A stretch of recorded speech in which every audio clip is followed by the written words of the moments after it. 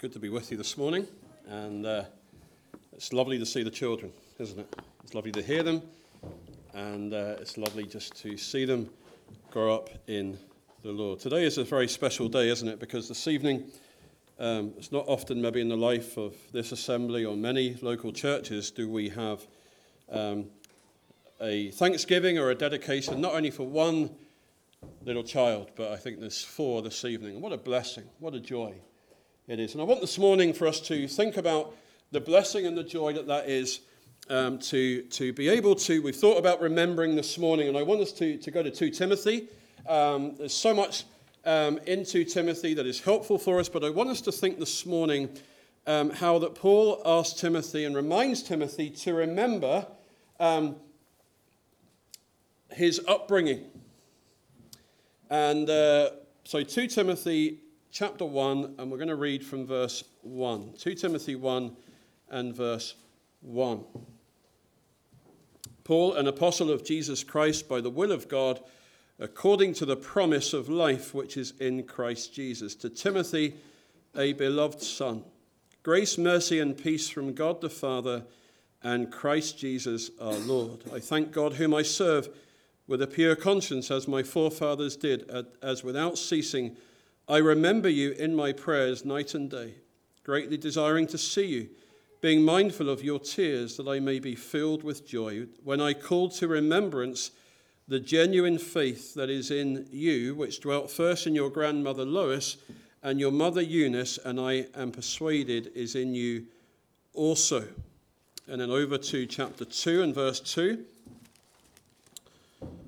We'll read from verse 1 actually, chapter 2, verse 1 and 2. You therefore, my son, be strong in the grace that is in Christ Jesus, and the things that you have heard from me among many witnesses, commit these to faithful men who will be able to teach others.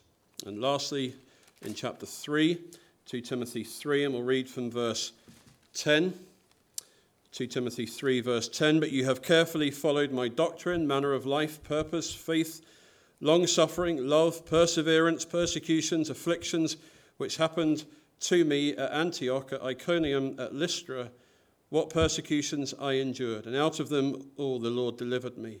Yes, and all who desire to live godly in Christ Jesus will suffer persecution, but evil men and impostors will grow worse and worse, deceiving and being deceived.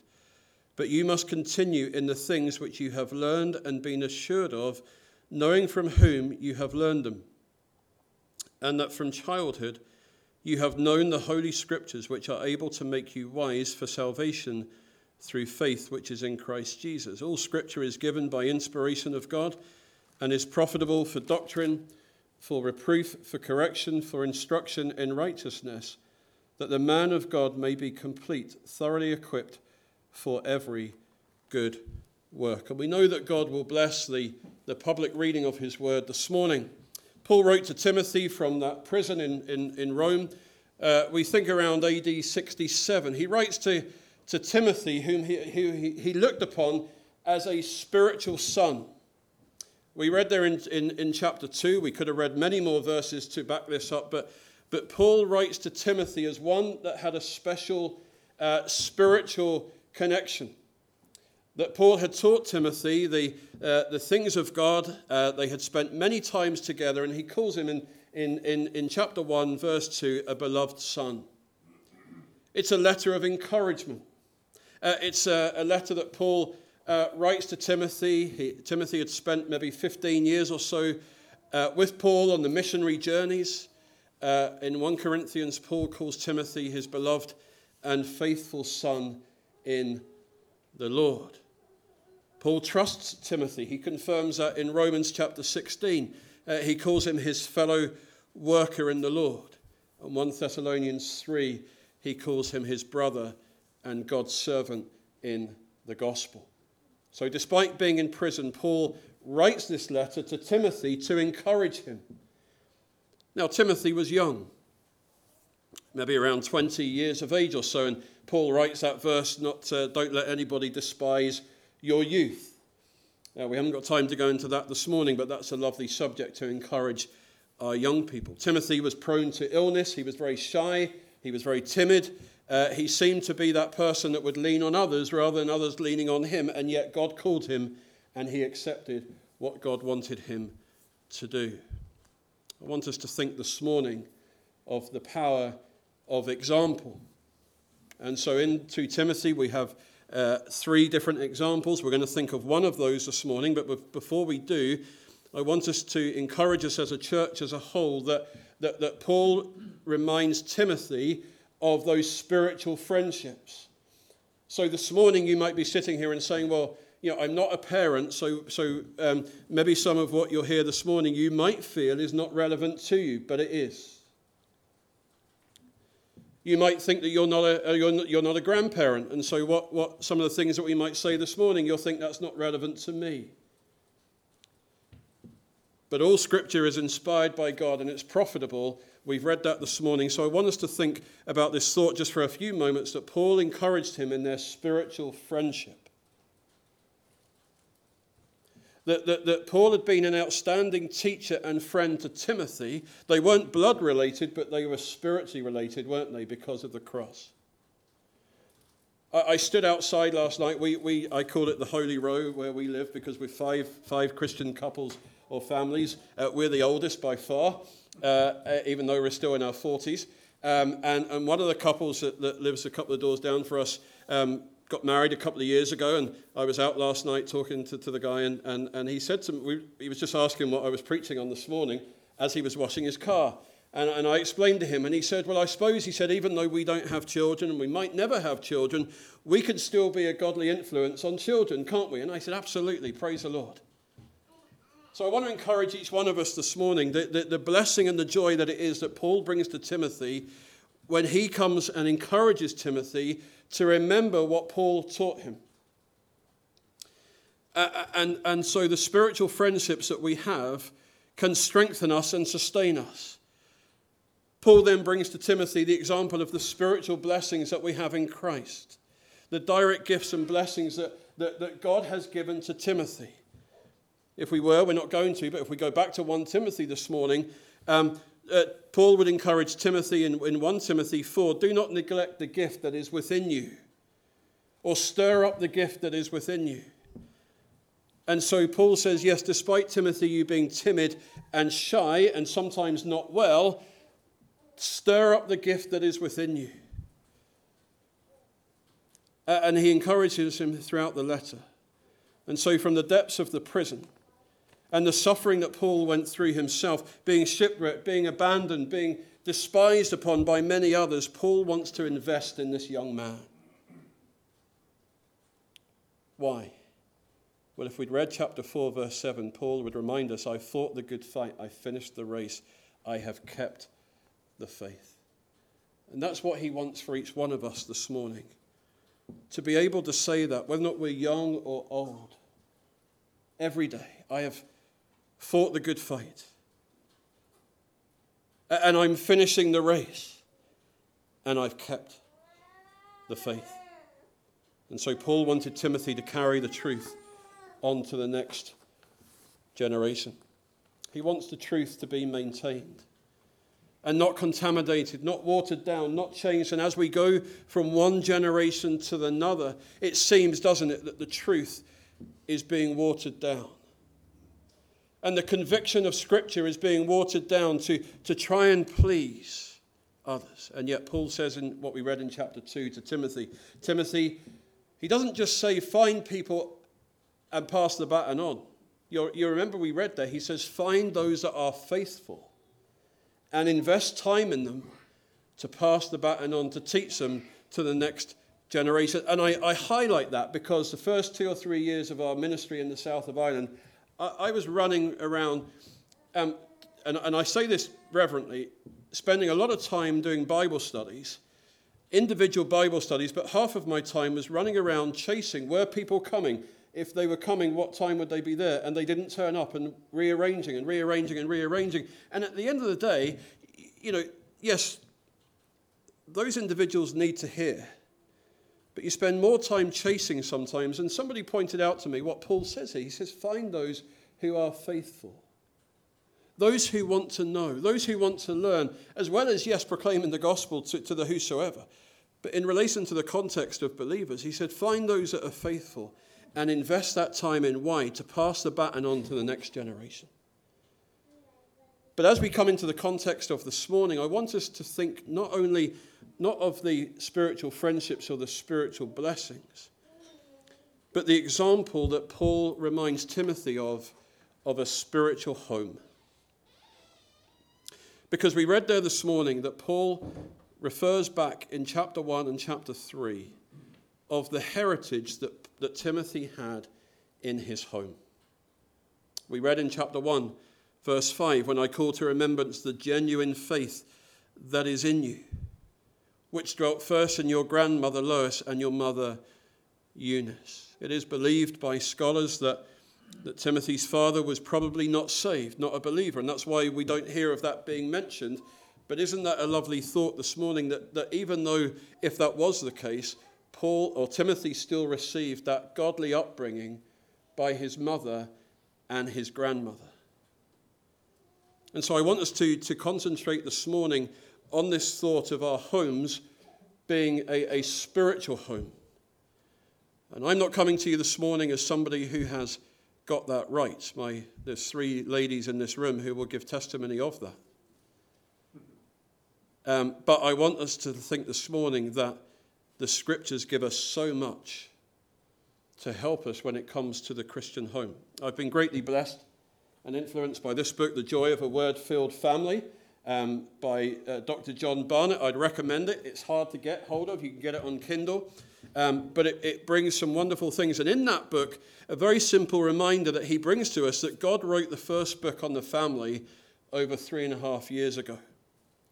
600,000 families plus were coming out of Egypt. They were coming out of that idolatry. They were coming out of that situation.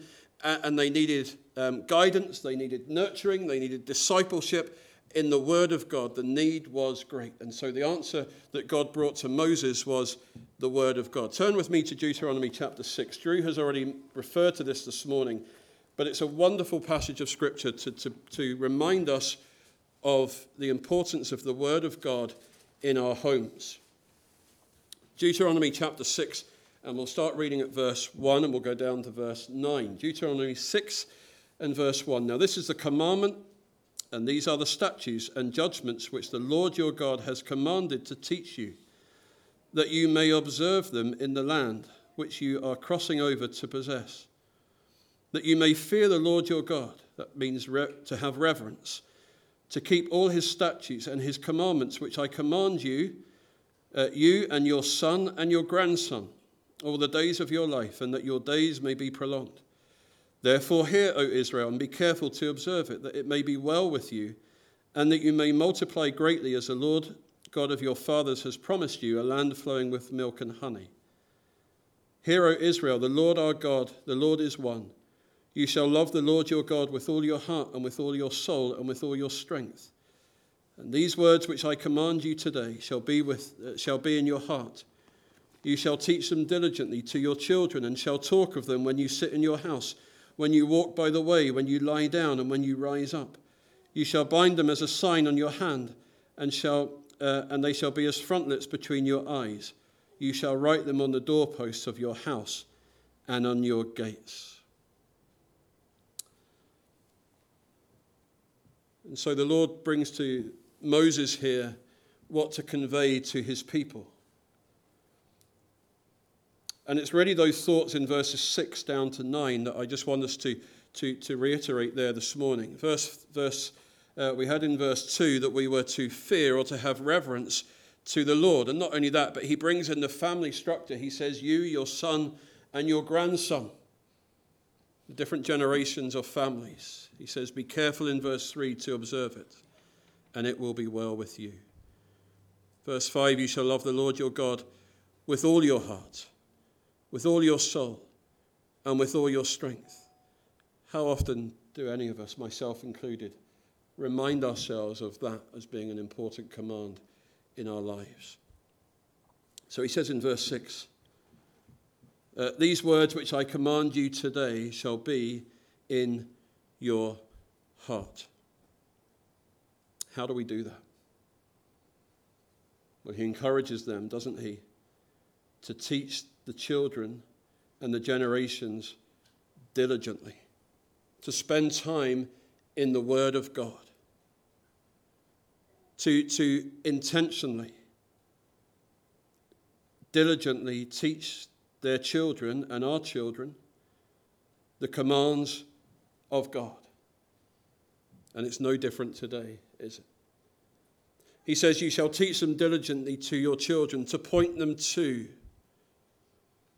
He says, and to talk of them when you sit in your house.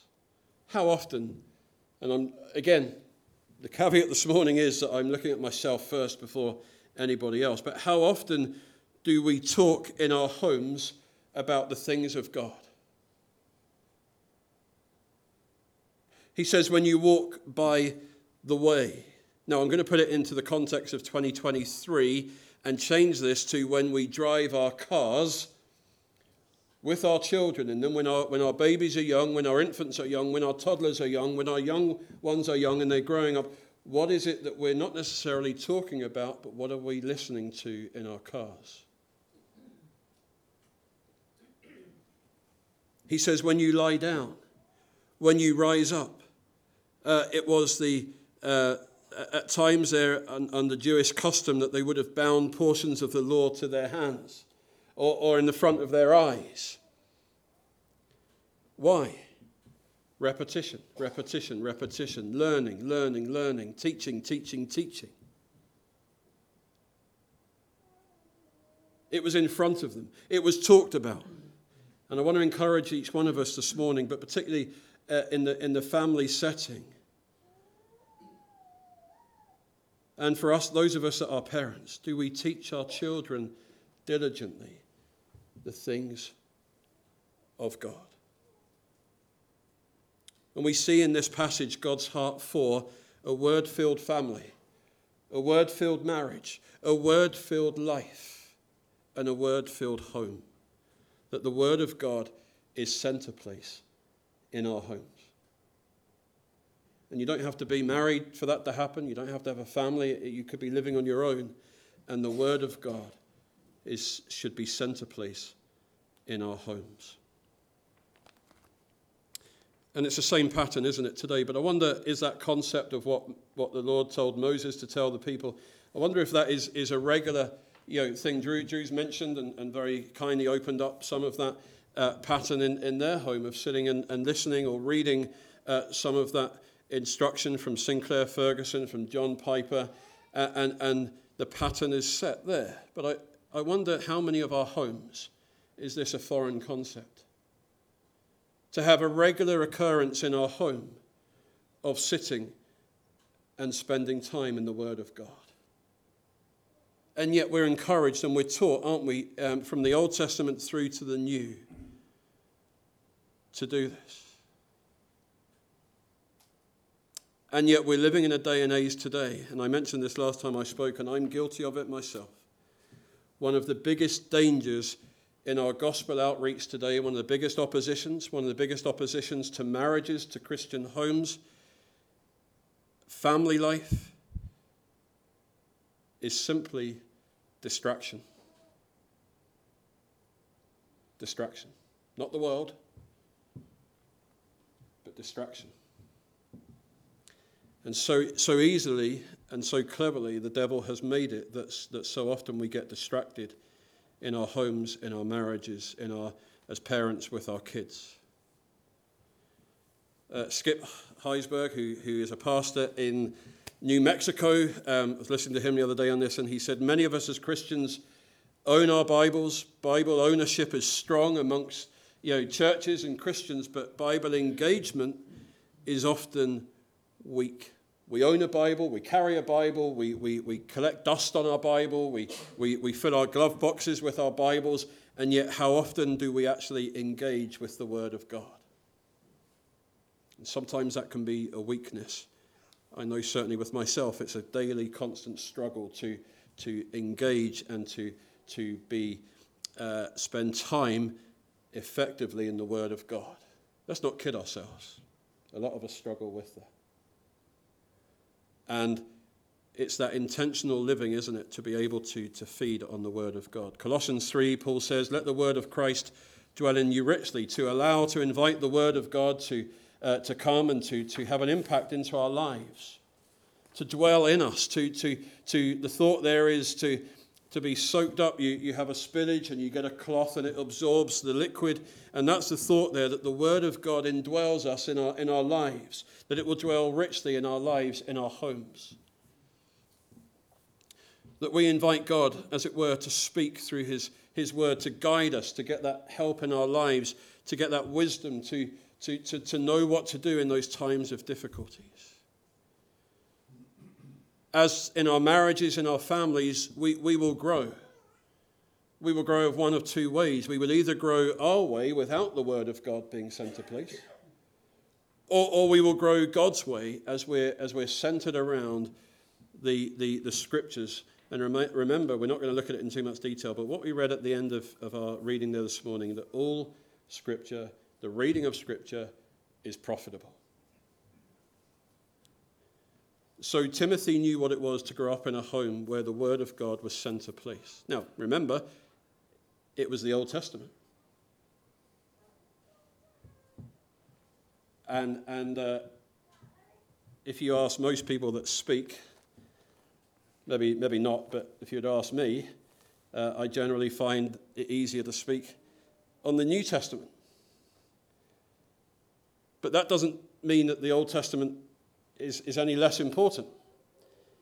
And you remember that when Paul says to Timothy, all scripture is inspired by God, it's profitable, he was essentially referring back to what they had, which was the Old Testament, which is why I read from Deuteronomy chapter 6, to set the pattern, to set the tone. So he says to Timothy in chapter 1, verse 5 here, I call to remembrance the genuine faith that you had in your grandmother and your mother. And chapter 3, verse 15, that from childhood you have known the scriptures. Timothy had been under the influence and teaching of the scriptures since he was born and an infant. Paul was encouraging him to build upon this foundation. And you see this lovely picture that Timothy was one of the first, maybe not the first, but one of the first second-generation Christians that we read of in our Bibles. Well, actually, probably a third generation when we read of his grandmother and his mother, and then him. John Stott would say the most formative influence, for good or bad, on each of us has been our parental influence and our home. Interestingly and sadly, we're living in a world today where not everybody looks back on their childhood as a happy home life. And for many of us, we do look back and we are so blessed. We maybe don't appreciate it at the time, but we are so blessed as we look back and say, okay, I can look back and really put myself in the shoes of Timothy when I remember a godly mother and father, godly grandparents, and I know that I was prayed for and continue to be prayed for every day. And yet, as we ministered to a number of people, particularly where we were for those years in Limerick, and people got saved and came into the church setting, and you talked to them about, first of all, you mentioned about a heavenly Father, and you try to refer that back to, all of a sudden you realize that not everybody grew up in a home that had a loving Father from a physical sense. So the relation there is, you're teaching what a heavenly Father, loving Father relationship is. And so may we have this encouragement this morning from Paul's encouragement to Timothy, that regardless of what our upbringing was, do we not have an opportunity to start something new today in our homes, in our marriages, in our lives? To say, okay, maybe somebody will say, well, my upbringing wasn't particularly what Timothy had. But looking forward, we have an opportunity, don't we? We're blessed in this little church to have many young couples, young families, young children, and what potential there is. Amongst the older children, the teenagers, the young ones, there is so much potential in this room this morning and in the building behind us to instruct and to diligently teach the Word of God. He says, from a child you have known. And really the thought there this morning is that Yes, he mentions the mother and the grandmother, but dads and husbands, that doesn't leave us off the hook. In fact, Paul brings in Ephesians chapter 4, he says, "You fathers, do not provoke your children to wrath, but bring them up in the training and admonition of the Lord." That word fathers there, yes, it means the male parent, but when you dig a bit deeper, it actually is another term for talking about parents collectively, mum and dad. And don't be unreasonable. The thought is there in our parenting demands. Now, my girls might look at me here. Don't be unreasonable in your parenting demands that would drive a child to anger, despair, and resentment. But he says, train them in the admonition of the Lord, of that systematic instruction, of teaching systematic discipline. It's not a popular word today. That we are teaching and training them in the things of God, in the ways of God, in the pattern of God. And I want to encourage us this morning, how much as parents, doesn't matter what stage in life, whether or not they're newborn, toddlers, school age, post-primary age, coming up through teens, how much do we actively, intentionally invest in our child's spiritual well-being? Not only spiritual well-being, but in their well-being, in their teaching, in regular things in life. For grandparents, how often do we pray for grandchildren? Proverbs 22 verse 6, a well-known verse. Train up a child in the way that he or she should go. Talking there about spiritual things. We know that, and we need to be careful of this, that as we teach and train, it's no guarantee, is it, that as a child reaches adulthood, that they will definitely be saved if we teach them, and that they will definitely go on if we teach them. But what the Lord is asking us to do this morning as parents is to train and to be faithful in that training and in that teaching and in that discipleship in the way that they should go. And then we back that up, don't we, with prayer. Does it matter how we parent? Does it matter how we train them? Of course it does. I was reminded on Tuesday we met some people for lunch in Lisbon, and it was quite an interesting scenario. I'll not go into it in case the people were watching, but there was a child that was left to roll on the floor. Not the people that we were having lunch with, but a child was left to roll on the floor and literally shout and scream for a good 10 or 15 minutes. And however patient you are, it comes to the point where you kind of really wish that something would happen. And one of the ladies that was with us not reminded, but just quoted that in her situation, one of her verses is Proverbs 15:1. A soft answer turns away wrath, but a harsh word stirs up answer. And even in our actions, our reactions, our responses to things, we're training up a child, aren't we? Not only a spiritual reaction, but basic things in life. Some children grow up in life and all they ever know is to shout through life. To shout at the top of their voice to get what they want. And why do they know that? Because they've been trained, because that's all their parents ever do. And yet the scriptures remind us to teach and to train in the things of God. I'm not here to tell you this morning how to train. The Bible does that. But I want us to encourage this morning in that thought that we have a responsibility, don't we, in our homes, to be spiritual homes and to be homes where we train and teach our children and our young people to love the Lord, to love the Lord's people, and to go on for him. Do we have a regular time in the day when we sit down with our children? And I'm not talking about waiting till they get to school age. I remember when Anna was born and we lived at 8 Shore Road, just down the road here, and we were blessed that one or two people in this room bought us things like a children's first Bible or a storybook. And I'm greatly blessed that as parents that we made a commitment to ourselves and to the Lord that there would be that regular time. And I say that for no pride, but there would be a regular time in the day that we would sit down with our children. To set that pattern in our homes. Some might say today, well, that's maybe a little bit over the top. Do you not know the pressures that there are today? I couldn't expect my wee Jane or my wee Jimmy to do that and to take it all in. Why not? Sometimes we underestimate, don't we, the power of repetition and learning. We saw this when we lived in the south, that when a child goes into the national school system, I'm talking about from a religious aspect now, that the repetition, and our girls were excluded from this, but we watched and observed that the repetition of the ways of religion was taught and taught and taught and taught and taught. And by the time that child reached a young age, they knew the ways of the religious system. Why? Because it was repeated in them. And if we're not teaching our children, somebody else will. If we're not teaching them the things of God, the world will teach them. And more than ever, it's important, isn't it, for our children to have a solid foundation. And obviously, yes, it's age-related. We're starting with those stories, aren't we? And I'm blessed with a wonderful wife who made those stories very interesting for our girls and put on the voices and the characters and made it exciting and different things like that. And even when I was away doing different things or Bible studies, that I knew that at home these things were continuing.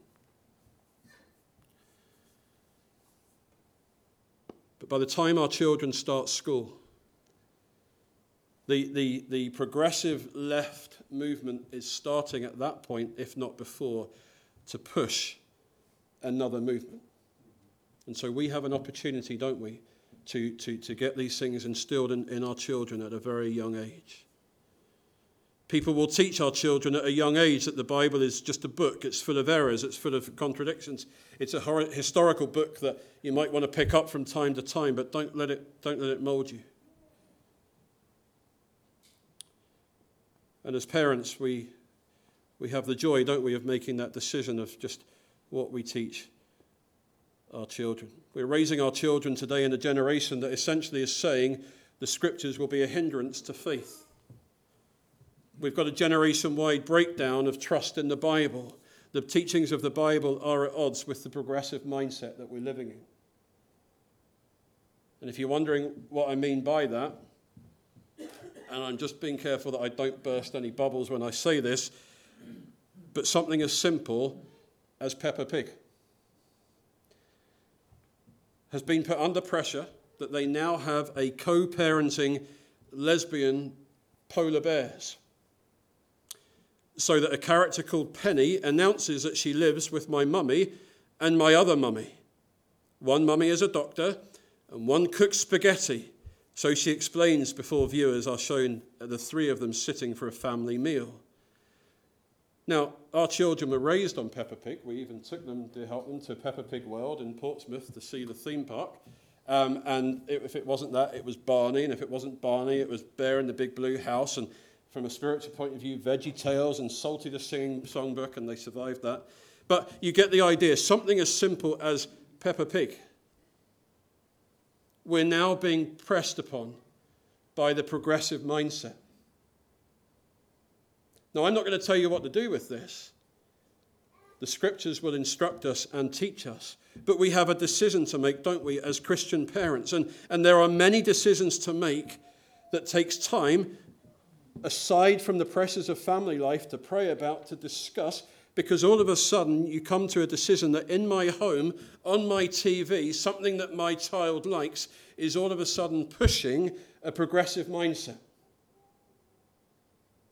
What do? And thankfully, the more that we spend time in the Word of God, the more that we spend time, even as that thought of spiritual friendship and spiritual gifts that God has given to us, some of those decisions are going to be difficult. They're going to be tough. They're going to be hard. They're going to make us quite unpopular at times. But remember, and I remember Gillian saying this to me all through the years, and there are many times as parents that we said no to things. And without compromise, look for those things as parents that you can say yes to encourage your children, to bless your children, because there will be times that the word no will need to be said. It's a decision, isn't it, to follow the scriptures or to be molded into the ways of the world. We even had that with the whole subject of sleepovers. If you're wondering what to do as your child grows up with sleepovers, YouTube Tim Chalice, why my family still doesn't do sleepovers. I'm not saying don't do sleepovers, but it's different now than what it was when most of us in this room were young. The pressures that come with things that are accessible at the touch of a button. Going into a home that maybe we don't know. The list could go on. And I was a bit unsure whether or not even to mention that this morning, and yet on my phone this morning it came up on Fox News from America, the exact same title, not from a Christian person as far as I know, but somebody just writing the dangers that are coming into the lives of our children today. And so we have these decisions to make, and that's the blessing of the Christian home, that as parents, you have as that standalone family unit, having left the care and direction, as it were, of your parents in Genesis, and you've cleaved together as a couple, you have the joys of being before the Lord to make these decisions.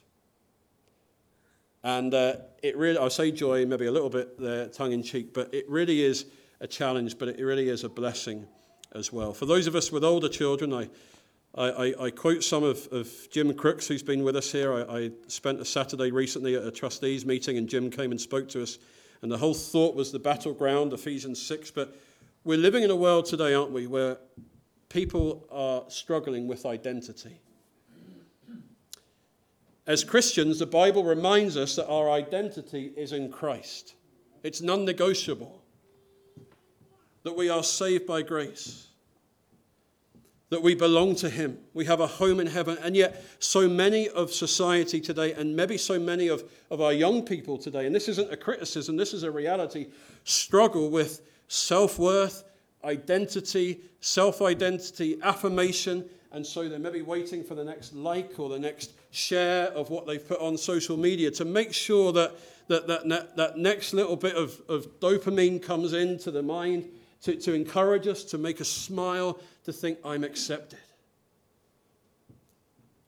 And the value of the family unit is being reduced rapidly. Under the progressive teaching of the queer theory, you can Google that one, it does exist. One purpose of that is to destroy the family unit. Now, this isn't something that is coming in years to come. This is something that's here now. So the thought of marriage being one man and one woman, out the window. The thought that a child could be raised or should be raised in a home where it's a mummy and a daddy, they are seeking to destroy that. And so there is a need, isn't there, to spend more and more time in the Word of God.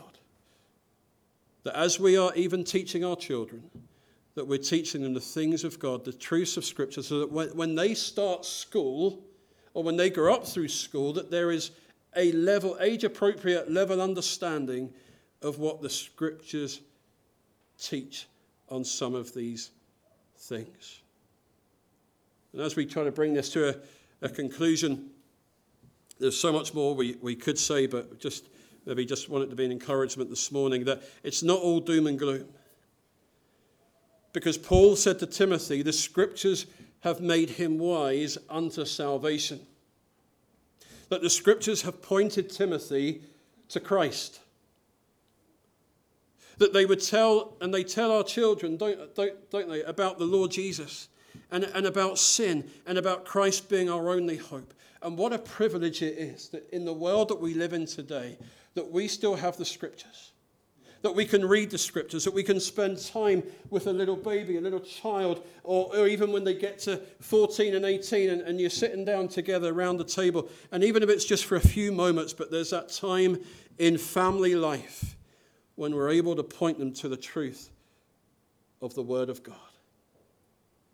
What a privilege that is, because Paul says here, he says, all Scripture is inspired. It's breathed out by God. It tells us the things that God wants us to know, and it is profitable. In 2 Timothy 3:17, it says that the man of God, the thought there, the context there is that the preacher, as he preaches, would be fully equipped. But I wanted to bring it into the context of the family unit this morning and each of us as individuals, that as we read the word of God, for correction, for reproach, for encouragement, for teaching, that we, each one of us, would be equipped to meet the demands of everyday life as we spend time in the word of God. The digital age has taught us to read really for information, and to read fast, and to read on to the next, and to read more, and to read more. And yet, as we slow the pace down, and as we spend time in the Word of God, it's not so much for our information, is it? It's more for our formation. To form us into being, and to conform us and transform us into being that person that God wants us to be. One of the greatest blessings and challenges in life, and I appreciate that not everybody is in this situation, but for those of us that are, one of the greatest blessings, but one of the greatest challenges, is to raise our children. I remember when Anna was born, just down the road there, it was only a matter of a couple of days before we decided that we would throw every single parenting manual tip book in the bin and rely on the guidance. I'm not going to be ultimately spiritual here, because I'm not going to say to you we relied solely on the scriptures, but we relied on godly parents, grandparents. We relied on, I don't know if she's here this morning, but Sally was a great help and influence to us at that time of just confirming a few things, guiding us, making sure everything was okay. What a blessing it is. But there are many challenges that face us today. And just as we think about tonight, and I want to encourage those that are parents that are coming tonight to give thanks to God, and essentially to, if I can use the word, to dedicate their little ones to the Lord. Again, I reference some of this back to this book, The Joy of the Word-Filled Family. When you look back to the Christmas story, you look back to Luke chapter 2, and this is something that Mary and Joseph did, didn't they, as they came into Jerusalem. And they came into the temple. And they dedicated the Lord in that situation. And we don't know how our children are going to turn out. We can train them. We're reminded to be responsible and to train this morning in the way that they should go. But when we come and we bring that thanksgiving to the Lord, essentially what we're saying, aren't we? Lord, these children belong to you. They're a heritage from the Lord. And yes, it's that public acknowledgement that they're God's. They belong to him. We rest in the joy that we're stewards of that promises of God's word. We can't guarantee how they're going to turn out. We don't know. But we can give thanks to God that he doesn't hold us responsible for, as they turn into adults, how they will turn out. What he holds us responsible for is how that we have raised them, how we have taught them, how we have trained them. And I want to encourage each one of us this morning. We have a great resource at our disposal, the Word of God. And I don't think there's ever an age where it's too young or too old for our children to sit down as a family. And just to be able to go through and to teach them the things of God. Because as I said, if we don't, somebody else will. And what a joy and a privilege it is for us to be able to teach them. And if you're not a parent here this morning, you still have a responsibility and a job to do. You can encourage the young ones in our church. You can teach them, you can train them, you can pray for them. And what a joy it is to think tonight that we have the thanksgiving that we have. Let's just pray. I appreciate I've gone over time. I'm sorry about that, but we trust that God will bless what we've thought of this morning. Father, we thank you today for the word of God. We thank you that we have scriptures that are relevant to 2023, the year that we're living in, of family life and the joys and the blessings and yet the responsibilities that we have to have little ones in our home. And we thank you, Father, that children are a joy and a heritage from the Lord. Father, help us day by day, each one as parents, grandparents, and everybody else in this room who comes into contact with the little ones here at church and in their own family circles, to pray for them and to have that desire to see them won for Christ. And that, Father, the next generation would grow up knowing and loving and obeying God. Father, just accept our thanks this morning and for each one that's here. And we just pray for this evening. Just bless the meeting, we pray in Jesus' name. Amen.